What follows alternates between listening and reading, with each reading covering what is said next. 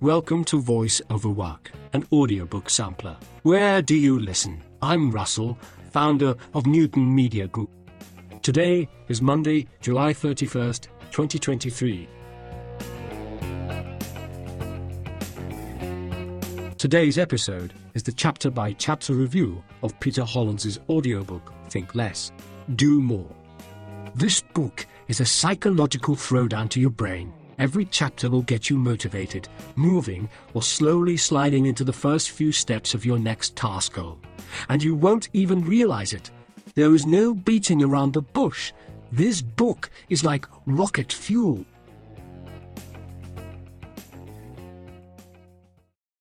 Part 1. The Action Mindset. In the quest for a more organized, more productive, and more fulfilling life, there's certainly no shortage of advice out there. But there is one key feature that separates those strategies that work from those that never do: action. It doesn't matter whether you're trying to improve your family life or relationships, achieve your career goals, improve your health, or pursue some other meaningful life goal. At some point, if you truly wish to transform your life, you'll need to cross over from where you are to where you want to be by taking action.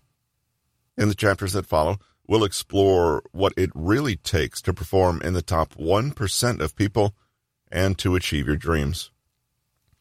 We'll see that a bias toward action is the single most powerful mindset to cultivate, since it's this that will keep you focused, effective, and clear. There are many myths that may be holding you back. For example, the belief that you need to strive for excellence at all times. You need to constantly find ways to motivate yourself. To be like super successful people, you need to learn to banish fear and be completely confident. But what if you knew that none of this was required for genuinely transforming your life? In this book, we'll be looking at the single factor that has the power to move you forward in life and how to develop it every single day. We'll turn conventional wisdom upside down and learn effective ways to prioritize, make decisions, beat procrastination, get organized, and start taking real risks that bring real rewards. Let's dive in. Chapter 1. Lower your standards. Yes, really. If it's worth doing, it's worth doing well. Have you ever heard this? Perhaps you were one of those people who grew up with a parent telling you this. On its face, this advice seems sound, inspiring even.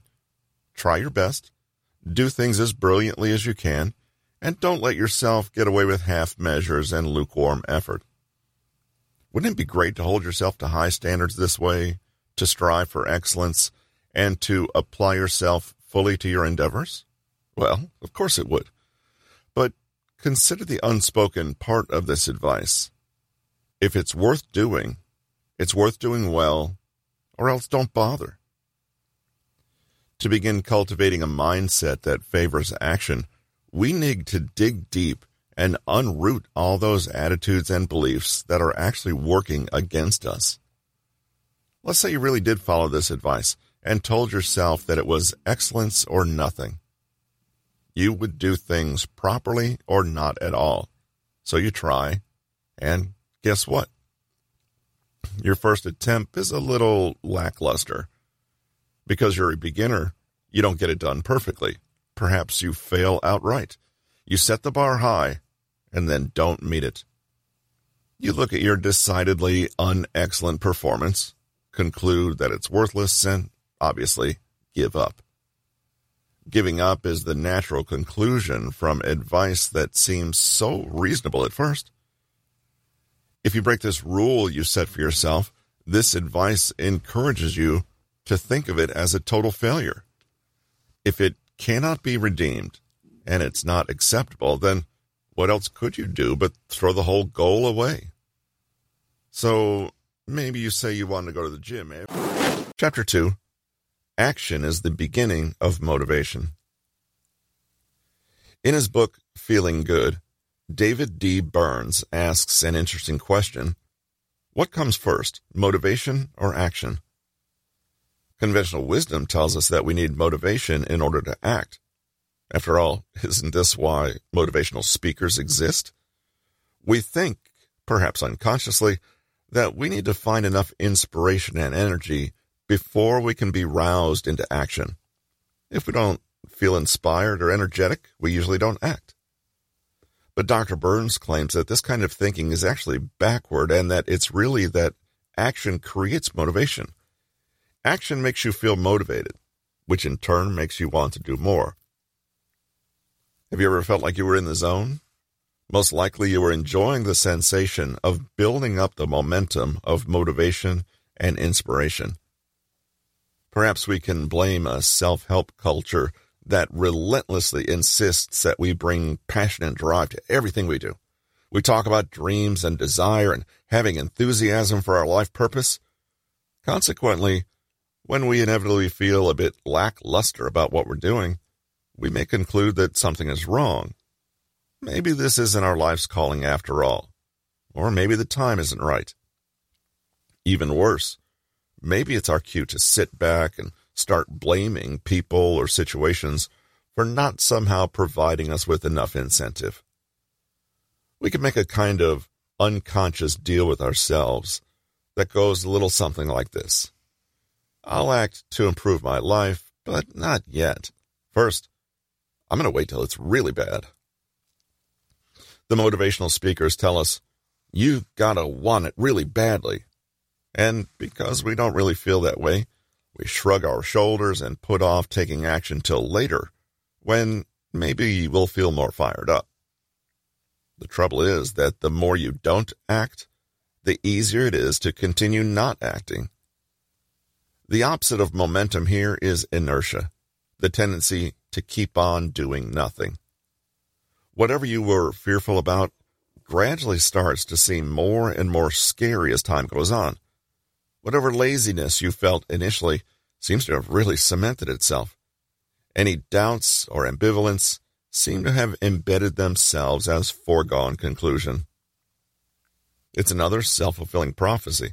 The longer you wait to act, the harder it is to act. You might even miss opportunities or let the moment go stale as you delay and procrastinate.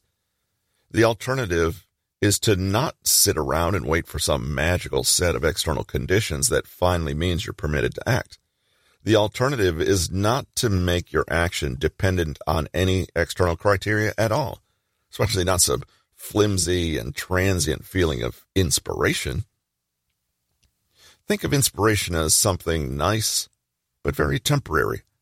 It's like a bright spark that gets a fire going, but it only lasts for a few seconds before disappearing. If you want to maintain and build that fire after the spark has started it, you'll need something else. Hard work. If you're feeling uninspired, unmotivated, and lacking energy, the solution is a little counterintuitive. Do something. Even if it's something small, take action. This will give you the tiniest boost of confidence and feeling of self-determination. Even small actions mean you're now in the game. You're no longer passive, but proactively taking part in Part 2. What does success really take? Chapter 3. Get comfortable with risk. Perhaps when you hear the word risk-taker, you think of something akin to thrill-seeker, i.e., someone who enjoys flinging themselves out of airplanes or handling venomous snakes for fun. If you're someone who doesn't think of themselves this way, you might believe that not looking for this kind of trouble is the smarter way to live. Perhaps you imagine the best strategy is staying put, keeping the status quo and not rocking the boat. According to Bill Ollett, a senior lecturer at the Massachusetts Institute of Technology Sloan School of Management, this is actually an illusion. He says in many cases, doing things the way they've always been done is the most risky thing you can probably do, especially in business. Choosing to forfeit your choice is a choice, and a lack of action is, in its own way, an action. It's the action of keeping us right where we are. When you don't take a risk to change something in your life, you are in effect saying that you're happy with the status quo and are choosing it. Importantly, this is not the same as taking a blind gamble and leaping into something without a clear strategy. Instead, we might allow our fear and doubt to get the better of us and tell ourselves a story that makes any risk seem scary and foolish. We might start to replace reasonable risk in the thrill-seeker category, or assume that anything attempted with less than 100% certainty of success is foolish. This may sound like prudence and wisdom talking, but it's really nothing more than fear. Behind an inability to take action may be plain old fear. Someone tells us, there's a chance this might not work, and we hear, it won't work, so don't bother. Throwing yourself mindlessly into risky endeavors is as bad as never taking any risk at all, and that's because both come at a cost. Inside your comfort zone, things are safe and predictable, but they're also potentially stale and small. Outside your comfort zone is a world of potential growth, novelty, and achievement, but it's also a place of potential loss, humiliation, or danger. This leaves us in a curious predicament. If we want to stay safe, we forfeit growth and novelty. And if we want to grow and experience that novelty, we have to forfeit our safety. There is no way in life to have both safety and growth. But it's always your choice. When you make this choice, bear in mind, however, that you may still experience setbacks, disappointment, pain, and humiliation, even if you stay in your comfort zone. And remember, too, that even if you step out of your comfort zone and the worst happens, there is still inevitably some value in taking a chance, challenging yourself, and learning something new in the process. Risk-averse people have made an assessment or a risk-benefit analysis. It's one that seems justified on the surface, but the more you look at it, the less sense it really makes. To prove this to yourself, all you need to do is find someone in their old age who consistently chose never to take risks, try something new, challenge themselves, or be uncomfortable. Find a person who never put themselves out there, never tried something different, never took a leap of faith. What kind of life do they lead? Chapter 4, Understanding the 4 Levels of Action. Grant Cardone is an author, sales trainer, and speaker, as well as the original proponent of the idea of 4 levels of action. According to him, action is not just a binary, i.e., doing it or not doing it, but something that falls into 4 distinct categories. 1. Doing nothing. 2. Retreating. 3. Normal levels of action. 4. Massive action. For Cardone, nothing worthwhile in life happens by accident, but by you taking action. The greater the action you take, the bigger the chances of success. If you can take the right level of action and be disciplined, persistent, and consistent in that action, then you will succeed. In fact, according to Cardone, doing so is more likely to predict your success than any other factor. Let's start with the first one, doing nothing. It's what it sounds like. You're not doing anything in life to change anything, learn something new, acquire something, move forward, gain control or mastery, or create. You are staying still. Retreating is actually taking action, but it results in the reverse direction. Instead of making a change, you dig deeper into the status quo and act to undo any gains or cancel out any advances. It sounds counterintuitive, but this sort of action is often attempted because of imagined negative outcomes of taking action. Normal levels of action are also what they sound like. This is the realm where behaving achieves you a kind of average outcome. Normal lives, marriages, careers, and lifestyles that are considered conventional and sufficient. This compares drastically with massive action, which Cardone views as an entirely new level of operation. In fact, he sees action taken at this level as actually creating new problems with unreasonable actions that then warrant further unreasonable actions. At the same time, the realm of massive action is the place where real transformation, big success, and evolution occur. The difference between normal action and massive action is, according to Cordone, the big difference between an unremarkable person and one who has made a real success of their lives. The trick is that most of us think that normal levels of action are, normal. We think it's enough to do just enough and then achieve a kind of middling averageness. Cordone is super clear on this. Normal action will never get supernatural results. He asks people to really think about what average is and if they really want that for themselves. The average person reads around one book a year, works only as much as they need to, is risk-averse, avoids challenge, and earns and achieves at a totally predictable and unremarkable level. Then, when normal action encounters resistance, obstacles, competition, adversity, or self-doubt, what happens? It's knocked back down and becomes worth even less than average. Giving any area of your life only middling amounts of attention and effort can never be a winning strategy, because eventually that effort will dwindle. Chapter 5. How to overcome resistance. Externalize it.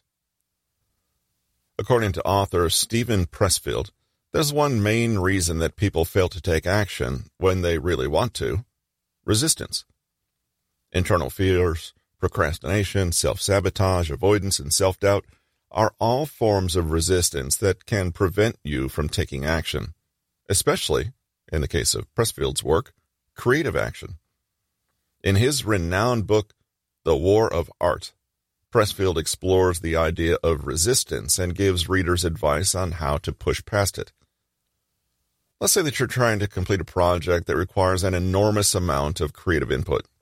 For example, writing a novel. You've always wanted to write one and know that you would derive enormous satisfaction from the challenge and from seeing the completed work transform from abstract ideas in your head into something real on the page. And yet, as compelled as you are to achieve all this, you sit down, day after day, in front of the blank page and produce nothing.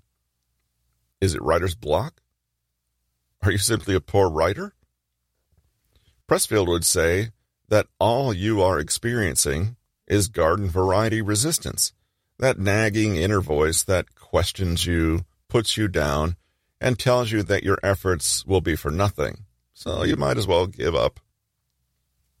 This internal and self-defeating force seems trivial, but it's powerful enough to consistently stand between you and the things you know you want. Pressfield talks about this force like he would a force of nature, something constantly pushing against your efforts.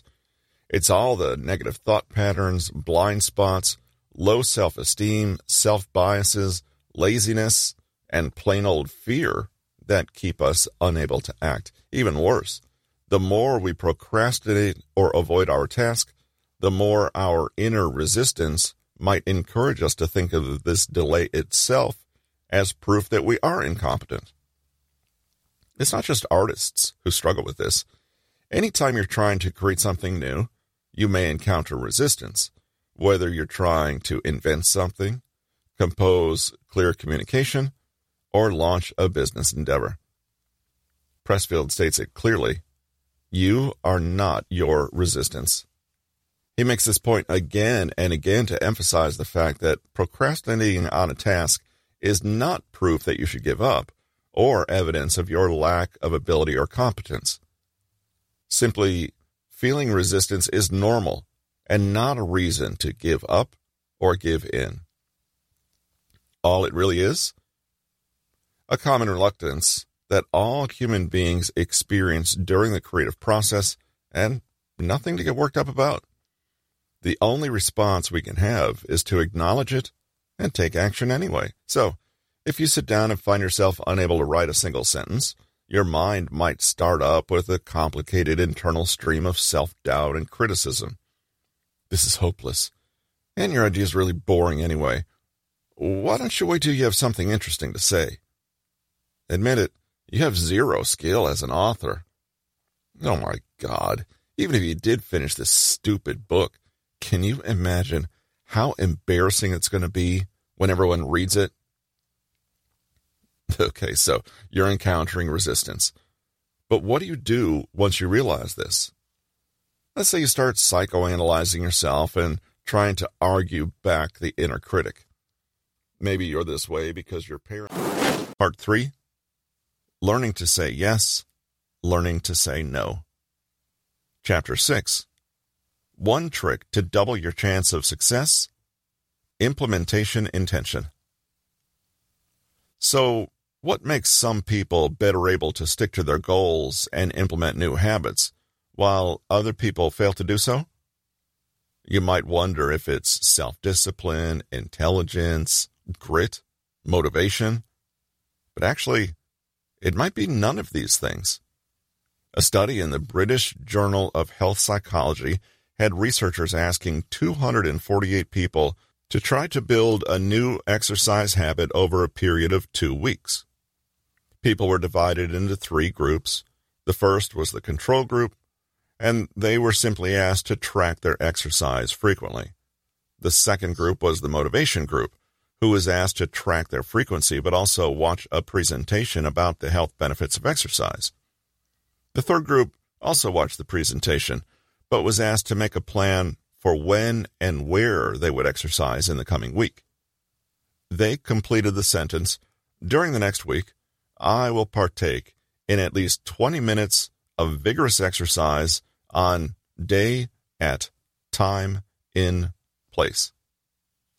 Can you guess how each group did? Up to 38% of Group 1 exercised at least once per week. Interestingly, the second group showed similar levels. The presentation clearly had no impact. The third group exercised on average at least twice a week, double the frequency of anyone else. In other words, simply writing down in black and white the when and where of their intention made Group 3 participants reach their intention at twice the rate of groups who didn't. Reading or hearing about the benefits of exercise meant nothing, i.e., motivation. It was purposefully stating your intention for where and when that made the difference. The sentence the researchers asked Group 3 to create is called an implementation intention. It's simply a plan you make beforehand about when and where you will act, or how you intend to implement a certain habit. It works because human habitual behavior is often triggered by certain cues. For example, whenever we find ourselves in a movie theater, we suddenly feel like eating popcorn. The most powerful cues are often time and place cues. If you set an implementation intention, you're harnessing the time and place and telling yourself that when a certain situation arises, you will act in some predetermined way. It's an if X, then Y conditional statement. It doesn't matter what the action is or what habit you're trying to build.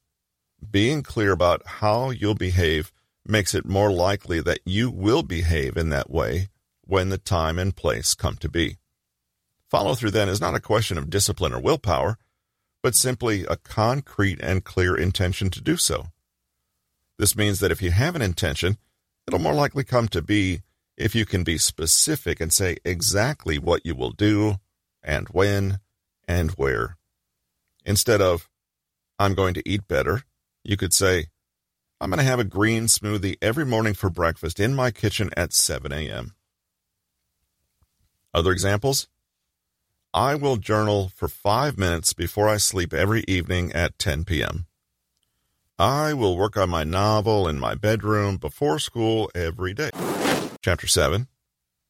Make a not-to-do list. Are you one of those people who has the firmly entrenched to-do list habit?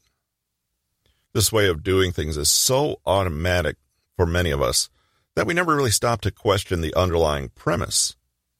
If you have a few tasks to accomplish, doesn't it make sense to make a list of them and work your way through systematically? The thing is, action isn't just about what you get done. Yes, you want to make sure that you know what's important and that you're spending most of your time on the things that are. Action, then, is also about what you consciously choose not to do. Whenever you have a priority and say, this is important, you are simultaneously saying, and that means this other thing is not as important. A to-do list can be an essential part of organizing and planning your day, or it can be a time sink and a distraction. A to-do list fails when it tricks you into thinking that there is value in being busy, no matter what that busyness is. You feel like a million things are competing for your attention, and you get the thrill of thinking that you are hard at work, ticking off all those things as you work your way down the list. But how many of those tasks are genuinely adding value?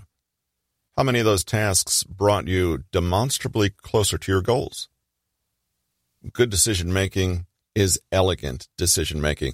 It's something we do with purpose, clarity, and strategy. We'll look more closely at this in a later chapter. A to-do list is a mini schedule of tasks we've decided we need to do that day. However, if we haven't properly thought through why we need to do those tasks and in what order of priority, then we risk wasting time with useless busy work. Enter the not-to-do list. This contains all those tasks that you might be tempted to waste time with, but shouldn't. Things that you can comfortably eliminate from your life forever with no real loss of value. What kind of things go on this list? Here are some ideas. All those things you've already said no to and placed a boundary against. Things that you know are addictive and distracting. Social media, for example. Other people's responsibilities and obligations. Things that don't add anything to life and don't strictly need to be done at all. Bad habits. Tasks or activities that are actively harmful to you. Things that are a tiny bit useful, but get in the way of more impactful tasks that should come first. Think about the last to-do list you made. How many items did you note down? If you had a sprawling list of 12 tasks, chances are that many of them simply should not have been there. The saying goes, if you have more than one priority, then you don't have any priorities. Granted, average people do tend to have more than one thing on their to-do list, but it's worth reminding yourself that if everything on your list seems urgent, you have a priority problem. Decide on what you don't care about. None of us have infinite resources. None of us will live forever. And given that there's only so much time and energy, we have to choose which paths in life we want to walk down and which we're happy to leave unexplored. You might think that you automatically know what you don't prioritize. Chapter 8. Find your priorities. If you continue to be fastidious about what you won't do, you might find that you naturally gravitate toward a clearer understanding of your larger life priorities. The following is a technique that keeps you organized and focused on what truly matters. The burner list. Blogger and author Jake Knapp hates to-do lists, claiming that most to-dos are just reactions to other people's priorities, not mine, and no matter how many tasks I finish, I'm never done. More to-dos are always waiting to take their place. To-do lists just perpetuate the feeling of unfinishedness that dogs modern life. However, he also feels like they're unnecessary evil and still uses them. After much trial and error, he created his own system called the burner list. The method is simple. First, gather pen and paper, and with the paper in portrait orientation, make 2 tall columns. The left column is for the front burner. The right column is for the back burner. Imagine that this is a cooker top with 4 burners in your kitchen. The front burner, the left-hand column, is where your single most important project is listed. Importantly, this is just one priority, no more. Write down this task in the top left quadrant, and then you can list the separate smaller tasks needed to address it below. Knapp recommends also keeping some counter space in the lower left quadrant, below your priority. This space is simply there for when you need to add more tasks to the main priority. But just like in a real kitchen, the goal is not to fill up your counters. It's to keep them clear for when you need the workspace. The back burner, i.e. the right-hand column, is for your second most important task. List out the tasks you need to tackle in the same way you did for the front burner. What about the lower right quadrant? Well, that's for everything else. The kitchen sink. This is for any miscellaneous tasks or items that don't belong to either your first or second most important projects. This means that, yes, even if you have 2 or 3 more important projects, they go into the kitchen sink with everything else if they're less important than Project 1 and Project 2. In a kitchen, the cook will always focus on the most important dish on the front burner. He doesn't completely ignore what's on the back burner, but he has a very clear idea of what gets his focus at any one moment. There's no guilt or confusion or angst over focusing on the priority either. This method is intentionally simplified to force you to prioritize. According to Knapp, nobody ever needs more than one priority to focus on with a strong secondary project. Everything else can wait. Knapp also explains how he will have a current list that he'll scribble on over the course of a few days, but that the list is frequently discarded once it has served its purpose. Trying this method yourself, you may find that the items in the kitchen sink can often be ignored, delegated, or paused indefinitely. At the same time, as you complete tasks on the front burner, you can start to add more things. Perhaps move something from the back burner to the front, or consider the items in the kitchen sink. But do this only when the front burner is cleared. The burner list is about Part 4, Getting Organized. Chapter 9, Simplify your decision-making with a superstructure method. Sometimes it's pretty obvious what you need to do. For example, you don't have any clean clothes, so there's no question that you have to do the laundry. Other times, you're facing a big life decision that requires time, thought, and reflection. Maybe you need to decide whether to get divorced, move houses, have a child, choose a degree, downsize, upsize, or make some other big permanent change to the way you live your life. When things are not clear-cut, we need to contemplate possible options, weigh them, make decisions, and come to an action that is, hopefully, the best it can be. But there's a fact we cannot avoid. The decision-making process is not the same as action. Research, planning, considering options, deciding, assessing risk, thinking, these things all have their value. But at the end of the day, none of them is action. None of them will actually carry you from where you are to where you want to be. Even worse, if we dawdle and delay too long with an inefficient decision-making process, we can start to actually undermine our chances of taking beneficial action.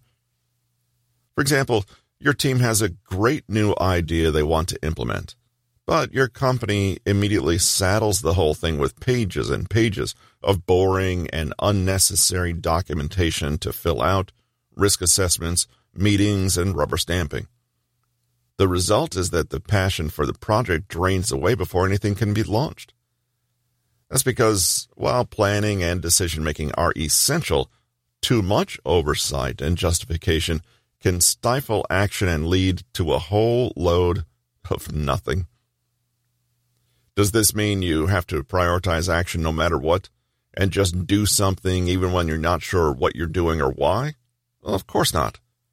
Rather, it's about a mindset shift, where taking action is a part of the decision-making process. Think about the exciting new work project. Management might launch into 1 million different box-ticking exercises to make sure they're doing things by the book. But the truth is, beyond a certain point, they can't predict how things will play out. There's only one way to really know if the plan will work, and that's to try it. Your boss might say, "It's a nice idea, but I need you to do some market research first, because I suspect there isn't much interest." On the other hand, she could also say, "I don't know if there's any interest. Why don't you do a free short run this weekend and see who shows up? That will allow us to gauge initial interest." In the first case, she's dealing with an unknown variable, interest levels, by continuing to plan and deliberate. In the second case, action itself is a way to learn more about that unknown. Instead of guessing and trying to predict, you test. You try it out and see what happens. This saves you time, gets you answers, and moves things along. Whether there is or isn't any interest is beside the point. After that weekend of trying it out, you'll certainly know more than you did if you'd simply waited and tried to predict interest in a hypothetical or abstract sense. This principle of eliminating unnecessary steps and using action as a part. Chapter 10, David Allen's GTD, Getting Things Done. The acronym Getting Things Done, GTD, refers to one of the most well-known and widely used personal productivity strategies out there today. The method was created by author and productivity expert David Allen, and the first edition of the book with the same title was released in 2001. After 20 years, it's reasonable to conclude that the system has stood the test of time. If you use the GTD methodology correctly, you should find that it makes it easier for you to remain calm while working, to accomplish more, to be more creative, and to keep track of all the basics, including issues relating to both your job and your personal life. Basically, you create a written or digital record of everything significant, such as tasks, interests, projects, and other important data that's currently taking up space in your head, then work through it systematically, taking action. You externalize all of this, and then systematically break it down into specific, actionable work items and get to work on each, never losing sight of what your very next task is and how it fits into the bigger picture. To help you achieve this goal, Allen supplies a full set of tools, methods, tips, and techniques. Now, the book itself is highly detailed and more than 300 pages long, but it's possible to understand the gist of the overall system and begin to implement some of its insights right now in your own life. Naturally, Allen has the all-important bias for action and uses action as the ultimate benchmark for success. GTD has 5 simple steps: capture, process, organize, review or reflect, and engage. 1. Capture. Our brains are better at processing information than storing it. It's just the way we've evolved. That means that we gain an advantage if we can use some sort of external data storage, i.e., keep track of everything we encounter and make sure that when we encounter something useful, it doesn't just flit away again, forgotten forever. Building such a second brain frees up space and energy that you can then dedicate to higher-order intellectual, creative, or analytical tasks. Ultimately, you become more efficient. Not to mention staying organized this way actually allows you to set priorities and focus rather than just being reactive to demands and stimuli as they emerge in your environment. So, the first step in the process is to write down everything that comes to mind. Yes, everything. This could be books or articles you want to read, questions you want answered, ideas you want to explore, chores you need to stay on top of, goals, tasks that are required on the way to those goals, exploratory ideas and concepts, notes, shopping lists, records. All of it needs to be captured and placed in a kind of inbox for processing. Tips: whenever you catch yourself having the thought, I need to, I should, I ought to, then take this as a cue that you need to capture and document there and then whatever you're thinking about. If you don't, one of two things could happen. You could have an open loop that hangs around and acts as a continued source of anxiety. Or Part 5, Overcoming the Roadblocks. Chapter 11, How to Use the Character Alarms Method. Imagine a 20-something student who's just earned a coveted spot on a difficult graduate program.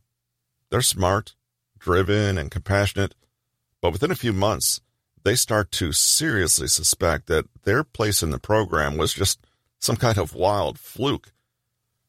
They look at the other students and feel inferior. Could the admissions team have made a mistake letting them in? While they assume that all the other students are comfortable in finding the work easy, they feel as though they don't truly deserve to be there. They don't belong. It's only a matter of time before they're found out to be a complete fraud. Consequently, the student finds themselves procrastinating more and more, skipping class, or brushing off their success. You might recognize this crushing feeling as imposter syndrome, and indeed, it can be a major impediment to taking action. If you're secretly convinced that in a way you have already failed, i.e., that any evidence of success is not to be trusted, then of course you would be reluctant to take action and prove to everyone just how inferior you are. So you avoid putting yourself out there, delay the moment where you'll have to be evaluated or observed, and steadfastly run away from any challenge or competition. The problem, of course, is that your feeling of being an imposter is completely an illusion. It's a dangerous illusion, because if it causes you to shy away from beneficial action, it may morph over time into a self-fulfilling prophecy.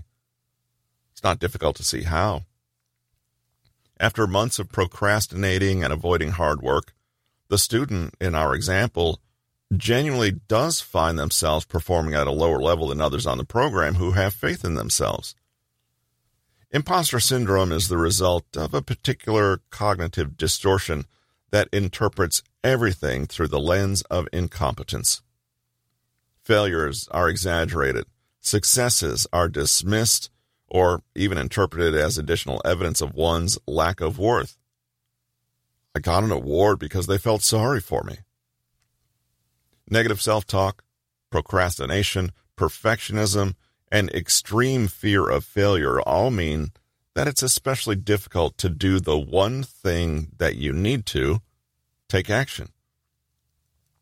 There are many suggestions for overcoming imposter syndrome, but when it comes to encouraging action specifically, there is one especially good technique: the character alarms method.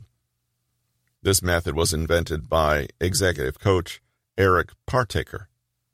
The big idea is that you create a character who then acts as your proxy. By embodying this character, essentially acting as though you were them, you're able to bypass all your self-limiting beliefs and get around imposter syndrome. In a way, believing that you are an imposter is already a way of identifying with a character. Only in this case, the character is an undeserving fraud. The character alarms method counters this tendency by allowing you to see the world through the eyes of someone who isn't burdened with this self-bias. It may seem cheesy that you could just flip the switch and become someone else, but you may be surprised at just how easy it is to do and how effective.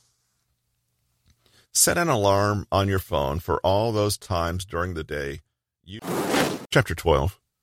Beat procrastination with microtasks. Do you suffer from procrastination? The first thing is not to panic. It's very, very normal. You've probably heard that the best way to beat procrastination is to just start with a small task and go from there. This is excellent advice, but it also tends to work mostly for tasks that are less complex. If you're putting off cleaning the kitchen, for example, this approach will help you gather momentum and break out of that stagnant state of inaction. But there are tasks that are more complex and intimidating than cleaning the kitchen, and for this, you'll need a more defined strategy, such as using microtasks. Self-help guru Steve Pavlina suggests that you break down your entire project into microtasks first, from the start to the very end, before taking any action. What counts as a microtask? That's easy. Anything that cannot reasonably be broken down any further. These tasks are usually 10 to 20 minutes long and have a definite moment that you can identify as a natural stopping point. Part of the value of microtasks is also that they are arranged in sequence, i.e., in a plan that essentially outlines a step-by-step approach for how to tackle any task. When you're compiling such a list of microtasks, keep focused by narrowing in on just one verb per item. Verbs matter because they're action words. They tell you exactly what you're doing. Sometimes progress on a task can stall because you have only the vaguest idea of what you're actually supposed to be doing, or you have ill-defined items on your to-do list, like think about vacation or sort out bathroom cupboards. What does sort out really mean? And how will you know when you've thought about your vacation enough and can tick this item off the list? As you make your list of microtasks, focus on each item's single objective. Just the act of writing everything down may help you break some tasks down or combine several smaller ones. Imagine you had the task of arranging a going-away party for a colleague at work. It's not a mammoth task, but it will take some effort, and the clock is ticking. Let's say you know you have to plan a party, and this obligation hovers constantly at the back of your mind, but you find yourself repeatedly putting it off. Why? Because plan a party is a big, complex, difficult task. It has no clearly defined parameters, so who even knows just how big and stressful it is? Can you imagine sitting down at a desk right now and planning a party? Where do you start? How do you know when you're finished? You may sense all of this unconsciously and decide that plan a party is just a boring, difficult hassle, so you put it off. You do what you can to avoid that knot of complexity. It's just too much. But here's what it might look like if you were to break that all down and create a list of microtasks instead. 1. Brainstorm ideas for an overall theme. 2. Choose a theme. 3.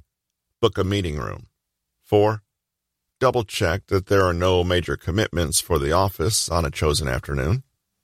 5.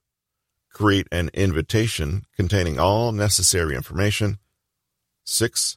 Send the invitation. Chapter 13. Work with your ultradian rhythms.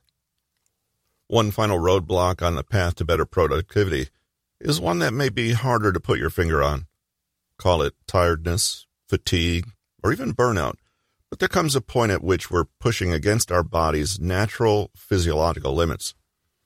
You've probably heard of circadian rhythms, but did you know that the 24-hour sleep-wake cycle is not the only one your body moves through? Ultradian comes from the Latin word for outside and day. It refers to all those rhythms that are shorter than the 24-hour daily cycle, ranging from minutes to up to 10 or 12 hours. In this book, we've repeatedly returned to action as the fundamental point at which real change is made, and the only place from which to learn, achieve, and understand. While all of this is true, however, there is value in considering when one takes action. If you've ever tried pushing past your body's innate sense of rhythm, you already know what it feels like. Near impossible. It's like doing a heavy workout at 2:30 in the morning. Just doesn't make sense. Working with rather than against one's own rhythms is not about slacking, doing less, or giving yourself permission to be lazy. Rather, it's about consciously deciding not to make things harder for yourself than they need to be, and not choosing to make an enemy or competitor of your own body. When you optimize when you do certain actions, you preserve precious energy and get more out of the effort you do expend. This is more elegant, a lot easier, and ultimately gets more done in the long run. In the 1950s, sleep researcher Nathaniel Kleitman found that human beings move through a sleep cycle that's roughly 90 to 120 minutes long, which lines up with the sleep stages of alert sleep, light sleep, REM sleep, and deep sleep. But there are cycles and stages to waking life, too. Kleitman called these broader waking rhythms the basic rest activity cycle, but today we call them ultradian rhythms, and we use them to explain why we seem to move through a 90 to 120-minute cycle of alertness and energy. Generally, the ultradian rhythm is as follows. Your body achieves a period of high alertness every 90 to 120 minutes. This comes in a wave and peaks before giving way to a low energy period where you feel tired again. Then the cycle repeats. This means that there are several times during the day when you are naturally more energetic and able to work, and times when you are naturally geared up to rest. The idea is to simply line up your activities to fit these rhythms. Don't waste an ultra-alert period by doing nothing, but at the same time, don't force yourself to push through what should be a rest period. During a peak energy period, you may experience challenge and demand as exciting and inspiring, and your overall state is arousal. However, when you're winding down and energy levels are dropping, these same challenges and demands might be perceived more as stress and cause you feelings of overwhelm and anxiety.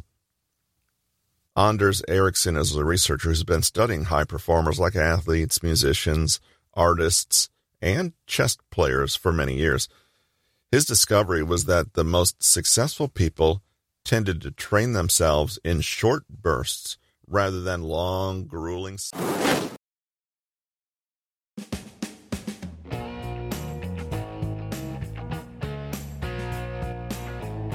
You have just listened to Voice Over Work, an audiobook sampler. Where do you listen? Thank you for tuning in. If you enjoyed today's show, head over to newtonmg.com for more information, or to bit.ly/Peter Hollins to gain access to the author's free resources. See you next week for the audiobook preview of another great title